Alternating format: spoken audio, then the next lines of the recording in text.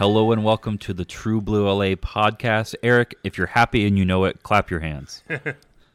There you go. I'm like a seal on command. And I am happy because you and I have today's episode. I think is going to be great. I think next week's episode is going to be great.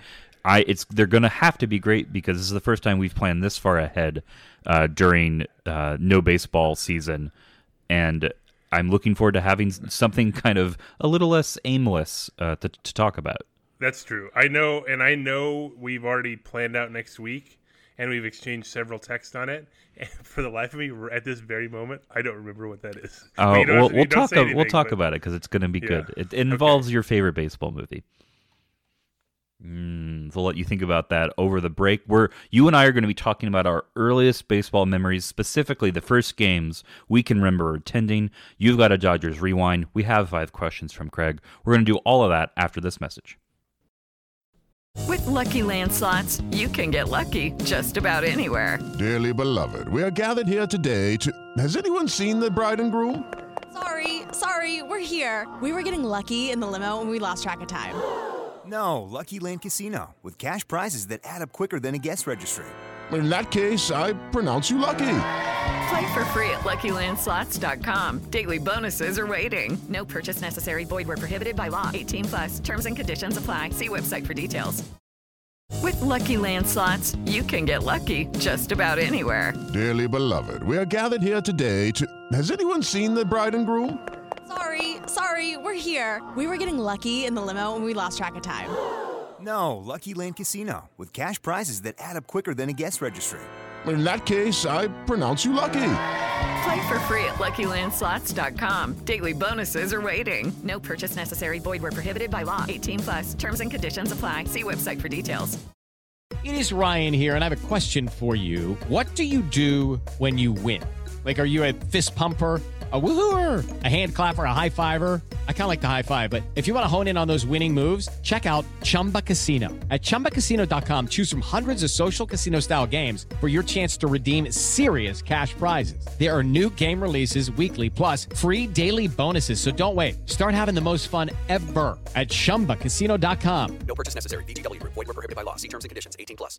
Hey guys, it is Ryan. I'm not sure if you know this about me, but I'm a bit of a fun fanatic when I can. I like to work, but I like fun too. It's a thing. And now the truth is out there. I can tell you about my favorite place to have fun. Chumba Casino. They have hundreds of social casino style games to choose from with new games released each week. You can play for free anytime, anywhere. And each day brings a new chance to collect daily bonuses. So join me in the fun. Sign up now at ChumbaCasino.com. No purchase necessary. VGW. Void where prohibited by law. See terms and conditions. 18+.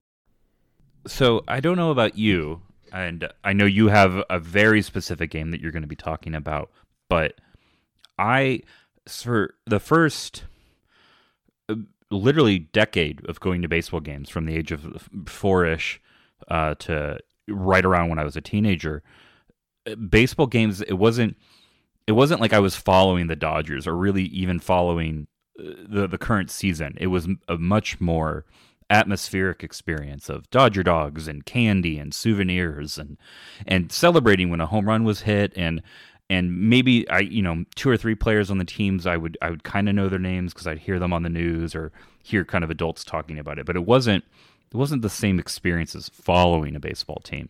Yeah, I was kind of the same in a little bit, except that I was like sort of indoctrinated into the Dodgers. Like my brothers, my uncles, they're all Dodger fans.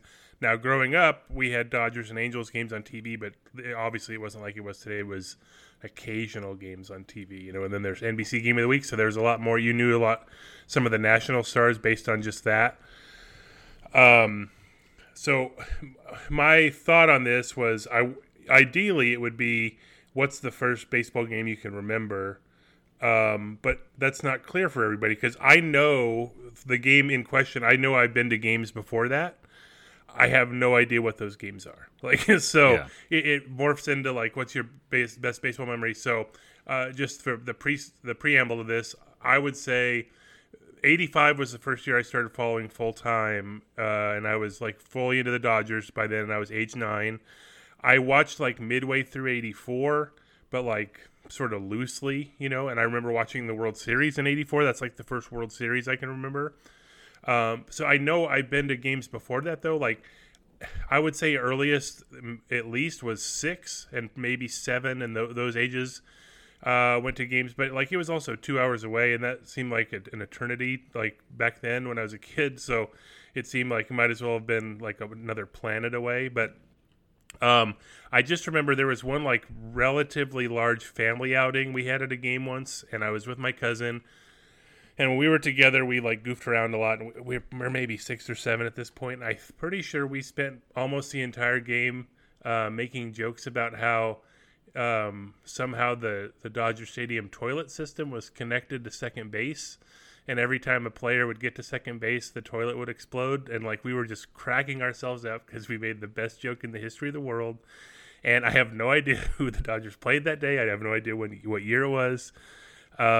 But yeah, that's sort of, my earliest memory. But like, it's so vague. Like, I don't even know if it actually happened. So like, the specific stuff, I do know what happened.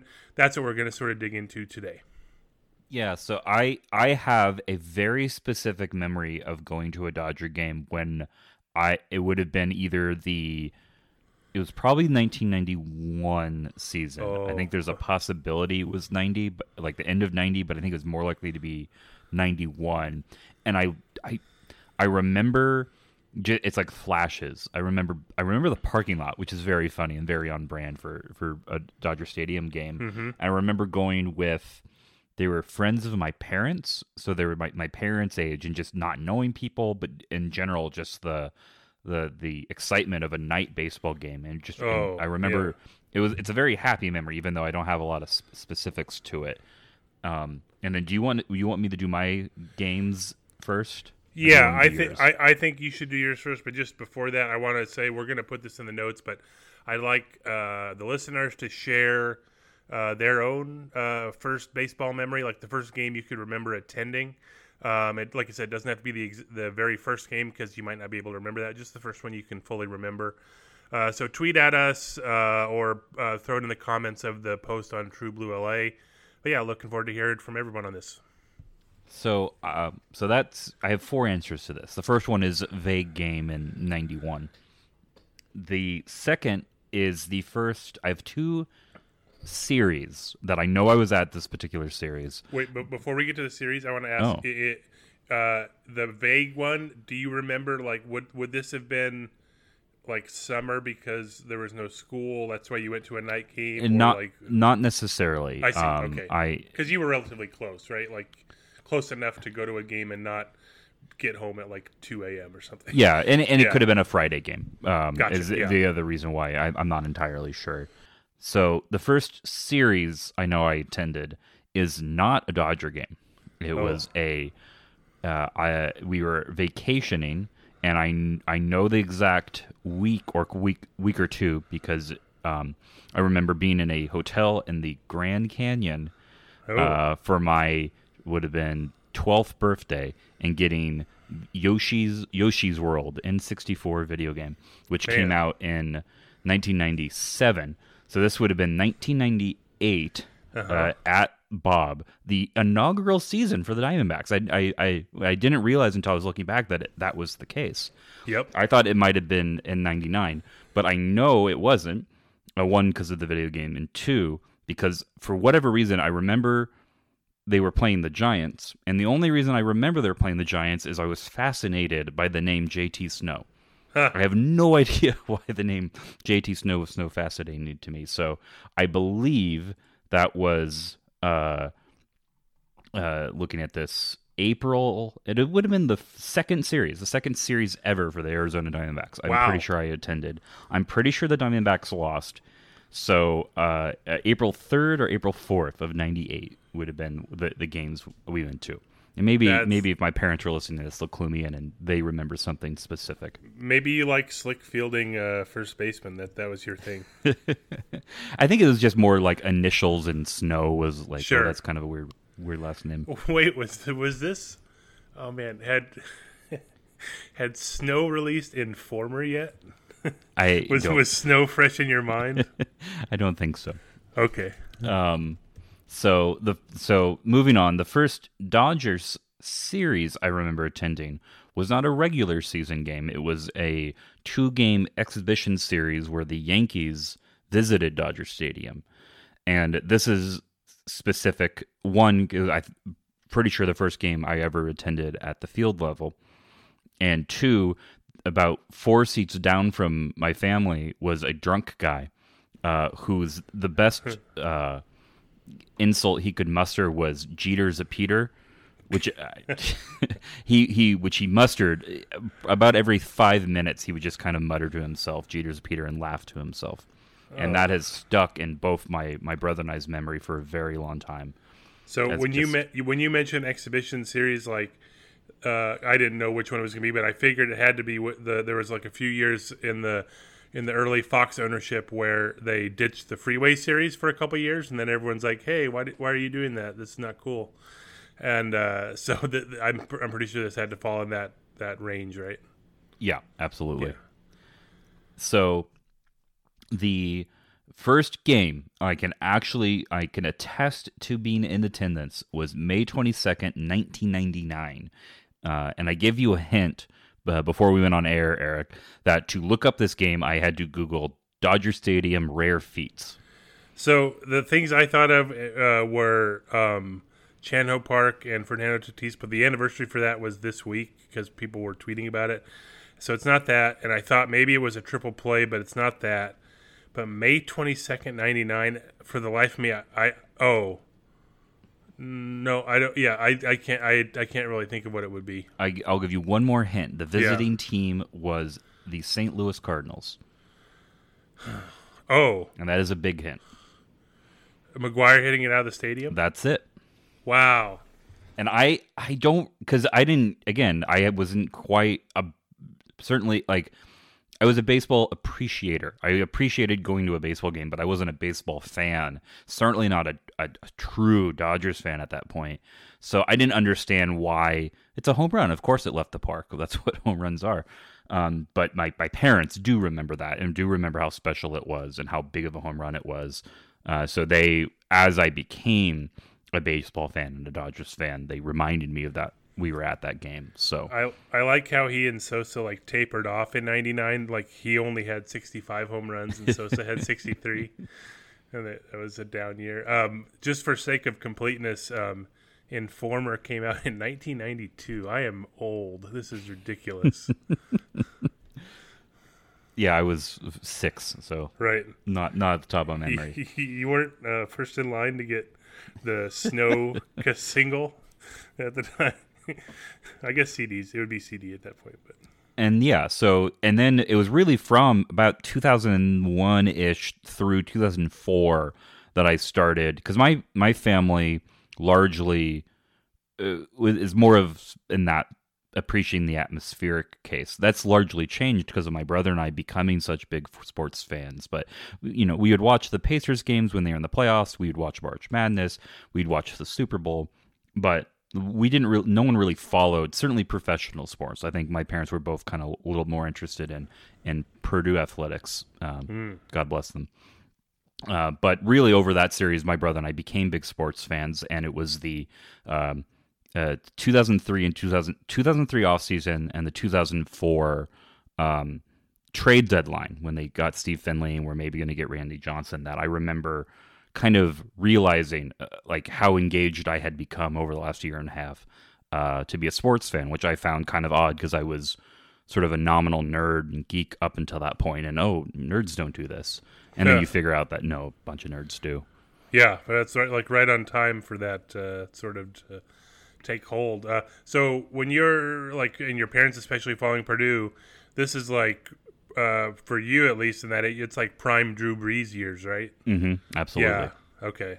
And nice. So I was I loosely followed UCLA because it's where my mom was working, so I had an affinity for UCLA, but I refused to call myself a UCLA fan unless I actually attended there. So I eventually did get to do that for the Ben Howland years, but ain't been much to write home about being a Bruin fan since then, unless you're really into water polo.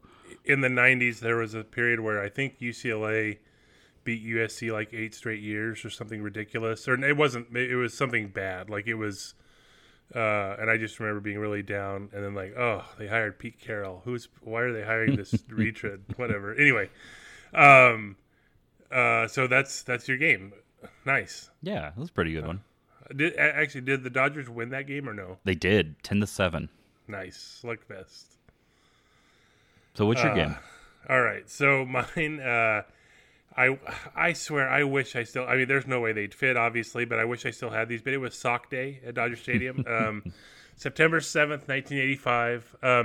I went with both of my brothers, Greg and Kelly. It was just the three of us. And I remember we went to Tommy's beforehand to eat, and then like drove to the stadium.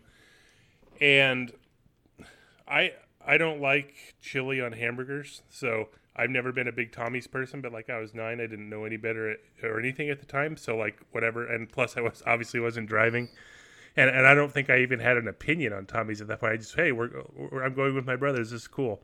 So I guess we ate the food there, and my brother Greg, I think, took a Coke can from Tommy's.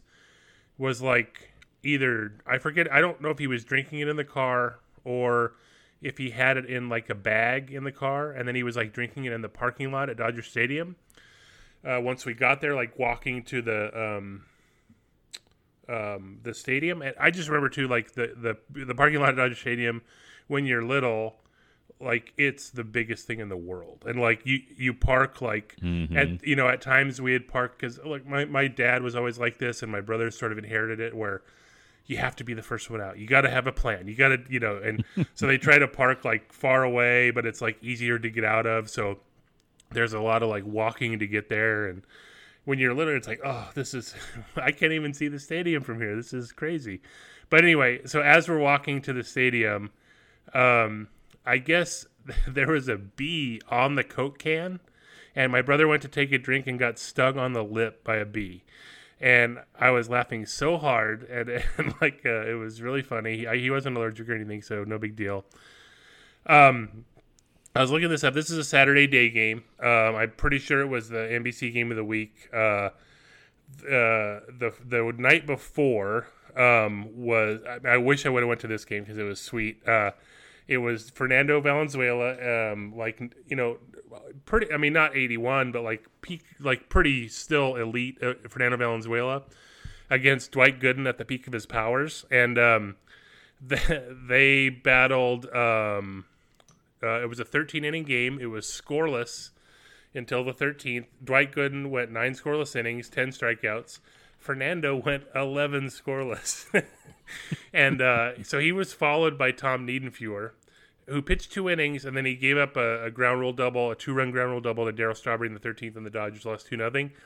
So obviously, like 1985, Tom Niedenfuer, known for giving up the 2 back-to-back home runs, Game 5, Game 6, to lose, the walk-off to Ozzie Smith, who had never homered left-handed in St. Louis, and then the 3-run shot to Jack Clark in a game where Niedenfuer was in the game for so long that he actually struck Jack Clark out when he first came in the game. So just closers were used different back then. But so I was looking at this, like, his September is nuts. Like, that season was like I think they started a little late. Plus, in like August at some point, there was a labor strike in baseball, but it was like a 2-day labor strike. So I think they tacked on a few double headers in September to like make up those games.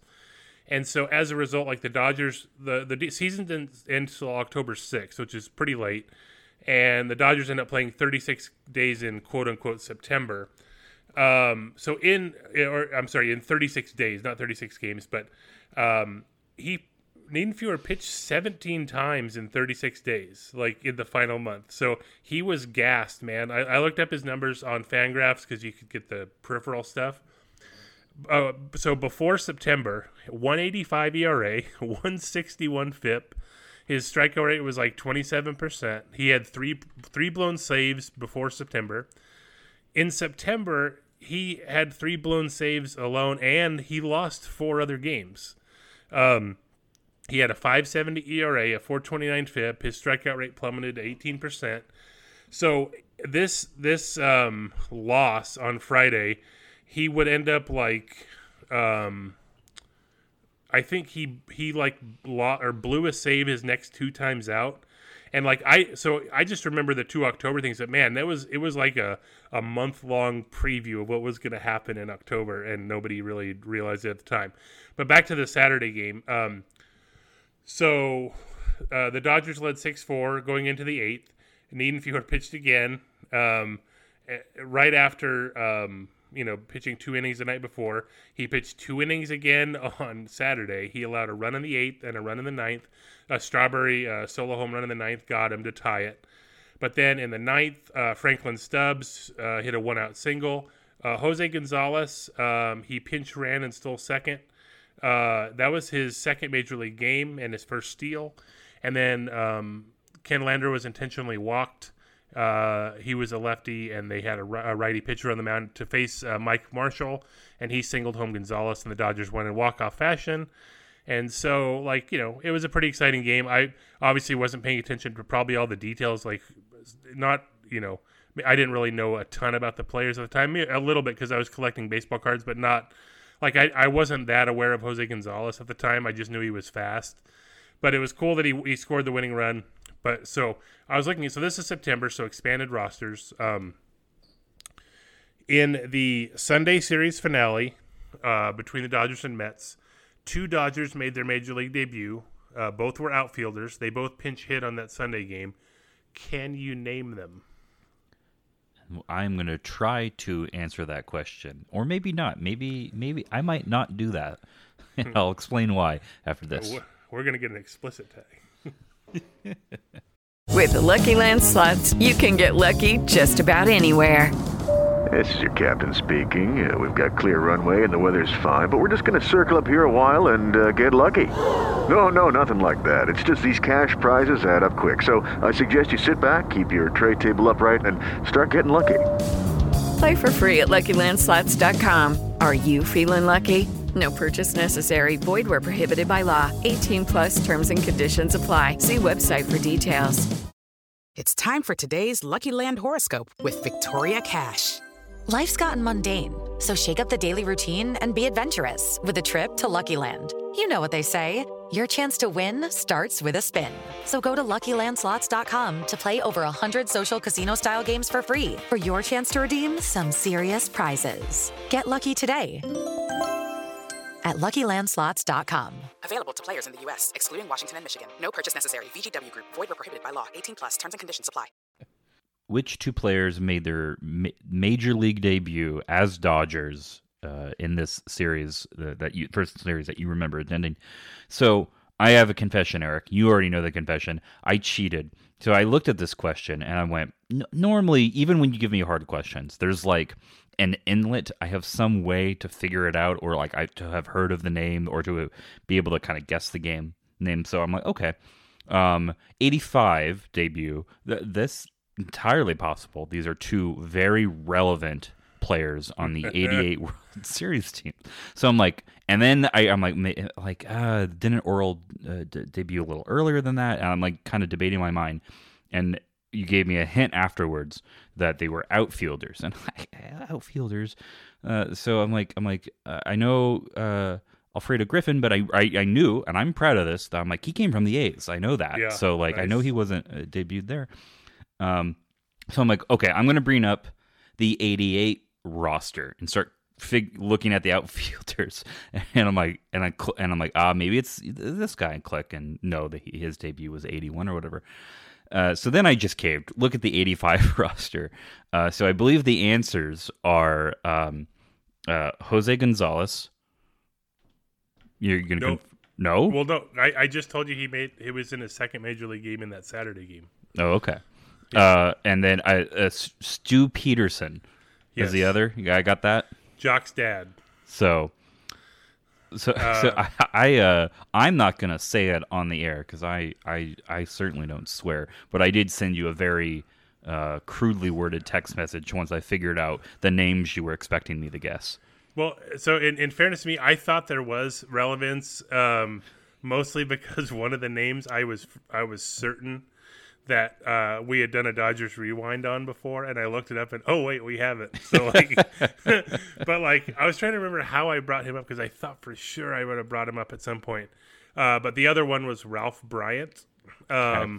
So he was like, there was a lot of Dodgers prospects in the 80s who were like put up big numbers in Albuquerque, and then they flamed out because nobody realized like park factors and stuff like that, or at least the public didn't. But his big year was like in Double-A San Antonio in '84, and he had a pretty good year in '85, but nothing like that Double-A year.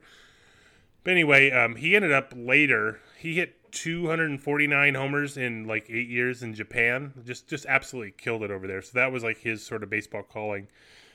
Stu Peterson only had 5 plate appearances that September with the Dodgers. He played 8 games. He was 0 for 4, but he did have a sacrifice fly, so he drove in a major league run. And he also he had a son who has played a long time for the Dodgers, so good for him. I will say this, when I interviewed John Shoemaker in spring training 2019, he managed both Stu and Jock Peterson in the Dodgers minors because he's been around forever. So I asked him about both. And this didn't make the story, but I still have it in my notes, so I'm going to share this. This is his John Shoemaker's story from Stu Peterson in 1982. He said, I saw him for a whole season in 1982. He was hitting .344, trying to beat Ty Gainey for the batting title.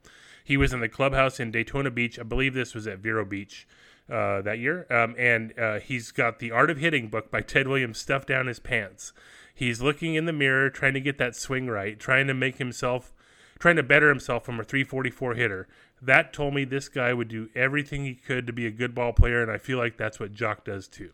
So I thought that was a cool quote. And then just as a sort of addendum to this, Stu Peterson ended up hitting .336 that year. It was 1982. Ty Gainey, he was an outfielder for the Daytona Beach in the Astros system. He hit .341, so Gainey ended up winning the batting title, but it was close, and I thought that was a neat little story to that. I'm excited for Dodgers Rewind. Yeah. So now if I bring up a trivia question later that has this person, I'll say, hey, we did do a Dodgers Rewind. So Bobby Castillo, the reason I brought him up is because I was going just randomly. I picked out an old, I believe it was 1985 Fleer update. I wanted to see what the Dodgers were in there. And Bobby Castillo was one of the cards. And then I happened to look. I was also looking at these old. I'll get to the baseball cards in a minute, but that's how I sort of stumbled across Bobby Castillo for this week. So his sort of claim to fame. He pitched for the Dodgers for a little bit, but his claim to fame was that he taught Fernando Valenzuela the screwball. So that's a pretty big thing. Not to discount what Bobby Castillo actually did, because he had his own career too. But it's kind of legendary, how it's all interconnected. It's kind of like the scouting trip that Logan White took to Mexico to go sign Puig. Then they found Urias on the same trip. That sort of level of talent. Even though obviously Bobby Castillo isn't Fernando, but it's still kind of funny how it turns out this way. So Castillo, he's an LA kid, born and raised. Went to Lincoln High, LA Valley College.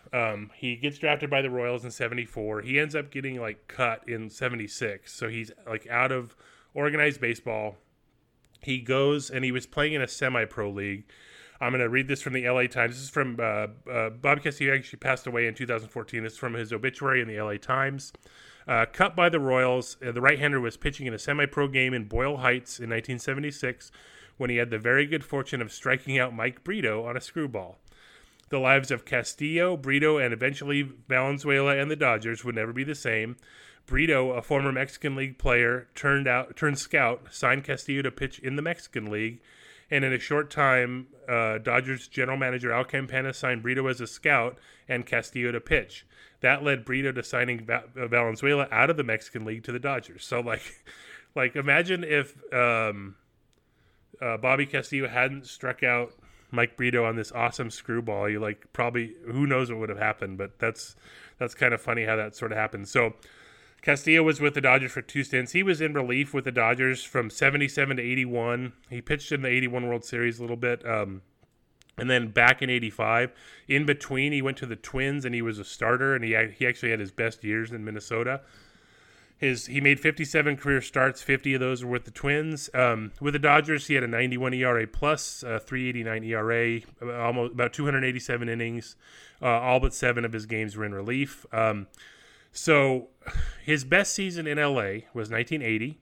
He had a 2.75 ERA, a 1.29 ERA plus in 98 innings. He led the Dodgers in relief innings and with 60 strikeouts, which, different era. But he also walked 45 because, whatever, different time. He led the Dodgers in saves in 1979. My trivia for you is, how many saves did Bobby Castillo have in 1979 when he led the team? 28. I will give you a big hint. Not even close, and it's much lower. 13. You're still high. 9. Clock game. We're playing clock game. Lower. 8. Lower. 7. Yes. So the Dodgers Lord. actually saved 34 games that year. Bobby Castillo saved 7.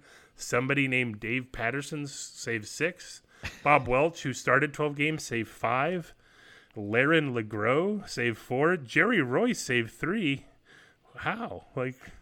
Anyway, Ken Brett, Joe Beckwith, and Terry Forster saved 2. Don Sutton saved 1 in his only non-start. Jerry Hannes and Lance Routson also saved 1. So they spread it around that year. But yeah, I just thought that was kind of funny, and it was a ridiculously low total for that. The other sort of fun thing, or not fun, it's just a weird thing. 1981 World Series Game 1. Jerry Royce got pulled very early, and Castillo sort of came in to stem the tide a little bit. He came in down in the third, down 4-0, 1 out. He walked one of the 3 batters he faced, but nobody scored. And then he came out again for the 4th, Castillo did, and he walked 4 of his 6 batters, walking in a run. Amazingly, that's the only run that scored. So, and he was pulled. So his line for the game was 1 inning, 1 run, 5 walks. In World Series history, that's the fewest outs recorded by any pitcher with 5 walks. The closest to him was 5 outs by Paul Derringer of the Cubs in Game 7 in 1945. So yeah, that's kind of weird. Bobby Castillo only pitched in 3 playoff games for the Dodgers. 3.68 ERA. It was 7 innings, but one of them was a long mop-up duty, also in relief of Jerry Royce, who got shelled in 1985 in LCS. So very weird connection those two had. But so the reason I pulled Castillo was because of his baseball cards, and I was looking through, and I have quite a few. I think most of his Topps cards I have. But the funniest one, or not funny, there's just the set is all weird. It's this for a series late 70s, early 80s, the LA Police Department put out baseball cards, and they're very weird, and they have some of them have an inspirational message on the back, but it's framed as a quote from the player. So I'm just going to read you. This is from 1981. The LA, it was let me just say the LAPD salutes the 1981 Dodgers is how they worded the cards. But on the back it says, well, first of all, it's Robert Castillo. He was called in this, even though the other stuff called him Bobby. Robert Castillo asks, does it ever enter your mind to shoplift, to steal? Sure, you may get away with it the first time, maybe the next time too, but sooner or later you're going to get caught and you'll see your whole world fall apart. Don't let shoplifting ruin your life. Give yourself a break and go by the rules. So imagine getting these cards and you're just some of them are even we might have to do an episode later on the rest of them, because I haven't gone through all. I have 4 years of these, so it might be kind of funny. The other thing is 1982 Topps card notes that he played it says one of the Dodgers' top relievers, Bobby, had distinction of playing outfield on September 10th, 1980. I looked at this game. The Dodgers were in a pennant race with the Astros. They were up a game on the Astros with about 4 weeks left. This game was in Houston against the Astros. These were expanded rosters, but the Dodgers had used 16 position players already in the game. And so in the 11th inning, Castillo started the inning in right field, and then he and Dusty Baker kept switching off left and right field, and they switched 5 times in 7 batters. So Castillo got no plays out in the field, but Dusty Baker did catch a ball and throw a guy out at the plate the potential winning run to end the 11th, but the Astros ended up winning that game on a walk-off home run at the end, so that was kind of a fun thing.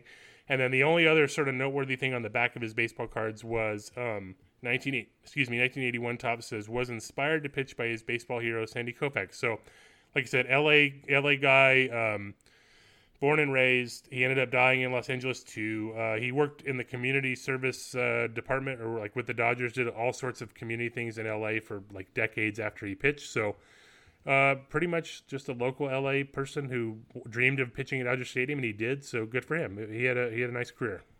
And now it's time for Questions from Craig. We love him. 5 questions. Wow. We love it. Yeah. Questions from our friend Craig. The first question, as it has been the last few weeks, is a Simpsons question. For my Simpsons question, tell me your favorite non-Simpson family duo or group. Examples are Burns and Smithers, Principal Skinner and Superintendent Chalmers, Lenny and Carl, or the bullies, Jimbo, Kearney, Dolph, and Nelson. Principal Skinner and Superintendent Chalmers have had a resurgence in their popularity due to the prevalence of the steamed hams meme, which is nice to see. From one of my favorite episodes, 22 short films about Simpsons. Do you have an answer to this? If I had to pick, my instinct is probably it might be Skinner and Chalmers only, and not for that episode per se, although that's a great episode and they're great. But I just love the Skinner, like the way it's just great. I love it. I was mulling this over, trying to think of like a more hipster answer, but I think it's probably just Burns and Smithers. Yeah, they're great. Like, when the writers, you hear writers get interviewed. Conan did a bit with old writers' room people, or if you listen to the commentary, when asked who is your favorite character to write for, they almost all unanimously pick Mr. Burns because it lets them do old people jokes and it lets them kind of do evil jokes, which are all really great, and it really comes through, I think, in most of the great Burns moments. So. The also just like the interplay between them, like Smithers is so like meek but like also very loyal, but then like they're just the some of the deliveries of the lines are wonderful, like the when he's asked about donating money when pigs fly, and he's like, will you be donating that money, sir? I'd rather not. You want me to write check now, and especially when you realize it's Shearer talking to Shearer. Oh right, so God, I forgot about that. Yeah, and there's I think Conan, again, a really great clip of Shearer doing the interplay with himself. So that's good. I believe Eric is a fan of the old game show channel. If you two could be a contestant on any of those shows, Match Game, the $20,000 Pyramid, Press Your Luck, Price is Right, what would it be and why? So I like the fact that Craig chose $20,000 Pyramid, because that game has been, there's so many iterations of that game. Like it always depends on when you're watching, because it could be the $64,000 Pyramid, it could be like, the 100th or whatever. But so my favorite television game show was always Press Your Luck. Okay. I've watched The Price is Right more than any game show, I think. I think Jeopardy's probably close to that, maybe. But I think I like Press Your Luck more. And I don't know what rules we're going by. I'm not saying I would have devoted the time that one gentleman did in like 1985, but I would have been the guy to memorize the board and then like just figure out a way to solve it. Like that, I'm sure had I got on the game, I would have obsessed to it to something of that level. But we'll see. But I think Press Your Luck. I loved it. I loved the whammies. They were ridiculous. And Price is Right is second. I was actually in the audience for Price is Right once in college. I went with my sister and her husband, and we didn't get picked. The people in front of us did get picked. I forgot what they won. But my older sister, or my oldest sister, I should say, she was on The Price is Right. I think it was December 1982. I found the video clip of this. I have it somewhere. It's fun. She was like one of the first people picked, and then she won one of the bids, and then I believe she lost her game, and then she won a cedar chest, which I believe she still has to this day. So yeah, those are the two I would say. But yeah, Press Your Luck for sure. But close second is Price is Right. So Price is Right, especially if it was still the Bob Barker era. Although Drew Carey does a fine job. Have you seen the documentary on the Perfect Bid documentary? I haven't. No, I don't think I have. I've read about it a lot, but like I don't think I've seen it. It's worth your time. It's for sure. It's fascinating on the drama behind the Perfect Bid that happened on The Price is Right. So I want to be a contestant on Jeopardy at some point in my life. But it doesn't quite have the same feel as an old-timey game show. If I could be a panelist on the Match Game, that would be fun. So, yeah, I was going to mention that. I didn't get into Match Game till later. But, man, those shows are fun to watch. Like, those people were, like, well, first of all, most of them were drunk. But, like, it was just hilarious. At least alcohol going in the system. And probably and like, but then, a variety of goofballs. So I would say growing up, I watched a lot of game shows on USA after school when I stayed at my grandma's, like, waiting for my mom to get off work. And there were old episodes or I guess Press Your Luck was still running. But, like... There were like, God, what was it? Sale of the Century was on. Like, Scrabble was a great Supermarket TV game show. Sweep. Yeah, I wasn't that was a little later, but I didn't really get into it. But there were also old episodes of Face the Music, which is a weird show, and also Name That Tune. So yeah, I watched a ton of like that old. I was just like, oh, and also Tic Tac Dough, and Joker's Wild were fun too. So yeah, I was all about the game shows growing up. You especially, I think, would be good as a panelist on Match Game. You're basically just making jokes nonstop. Oh, for sure. And you gotta have whatever the hell Brett Summer was having. So he has a follow up to this. If you were on a celebrity partner game show, Password or Pyramid, who would your ideal celebrity partner be? So if we could bring back someone who's dead, I would say Paul Lynde, just for his appearances on the Match Game and Hollywood Squares and stuff. He was always funny. If it was today, I would probably say Paul F. Tompkins. Okay. I just know him from his comedy and like every podcast. But like he did a lot of like Doug Loves Movies over the years, and like he seems pretty competitive. He's done. Jimmy Pardo used to host Match Game at like UCB and stuff. He did a lot of that. And he's just generally a great improviser, really funny. I think he would be a fun person to be with. I think I would have to go with someone of the classic era. So if I'm sticking myself to that, I remember generally being impressed by both Betty White and Nipsey Russell. So those would be, nice. I think, my answers. Mm-hmm. Third question. In 1967, Johnny Roseboro had the lowest total B-WAR, 2.7, that led the LA Dodgers for that season. And yes, this includes the two strike seasons. If the Dodgers played, let's say, 100 games this year, name a Dodger position player that will top B-WAR. If more than one, please pick your player. So I didn't look this up or anything, but I have to assume Piazza was certainly above 2.7 in 94, and also Fernando had to be up for his 81 year as well.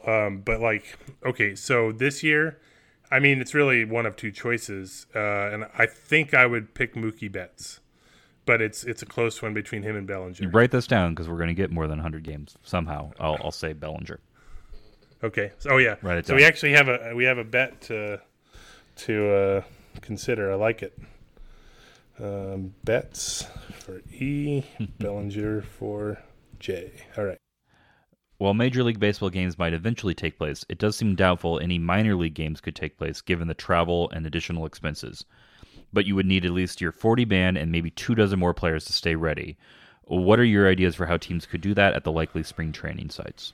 I mean, that's just kind of it. I think we're probably going to end up having some sort of expanded active rosters anyway, but like not to the point of like 40, but maybe like 30 something. Who knows what's going to like, it's going to be weird.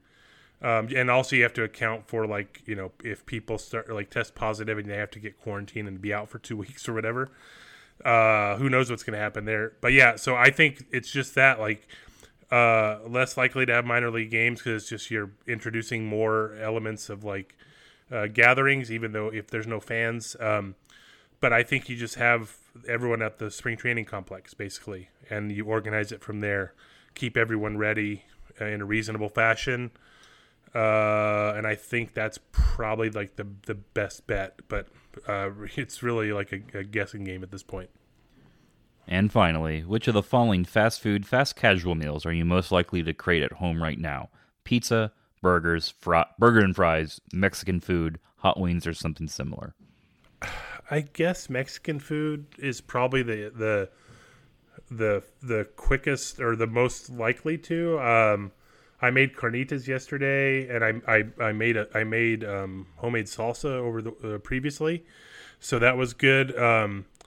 I don't really make pizza like at home. That's something I'll buy. I can make a burger today. I actually to get rid of some of the potatoes I had, I just made like potato wedges essentially in the oven. So I guess that's fried. I don't really have fries, I guess, but yeah, Mexican's probably the answer for me. Burgers for sure, as it's of this list, the one I've actually done.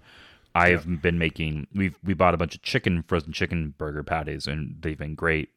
Melissa's having a hard time having red meat while being pregnant, so we've largely stuck to poultry. Yeah. But they've been really, really good, and it happens that the way Melissa, we normally buy sweet potatoes, but we got a few regular potatoes just for change things up. And the way she had been making fries is almost exactly reminiscent of In-N-Out fries. So it definitely filled a happy void in my heart when she did that. And you can make sure that they're fully cooked through so you don't get garbage fries, which is like the one sort of risk that you take with In-N-Out fries is that they're either really good or terrible. Like there's no one says, you know what, In-N-Out fries are pretty average. Like it's either I want to kill you for bringing them up, or yes, they're so great. But yeah, you're right. Yeah, burgers are great. They're good to have, whether turkey or ground beef or whatever you have. So I love it. That's the episode this week. Did you remember what we're doing next week? No. So I was going to look it up. I didn't look it up. Okay, so I'm going to do a little teaser. You and I are going to make our major leagueiest rosters of the Dodgers. Oh yeah, now I remember. Yeah, that's a good idea. We're going to try to, in the spirit of your favorite movie, Major League, we're going to try to construct a Dodgers roster that fits that spirit, and we're going to do that next week. Yep. Thanks for listening, everybody, and just remember, if you don't like it, cross them off the list.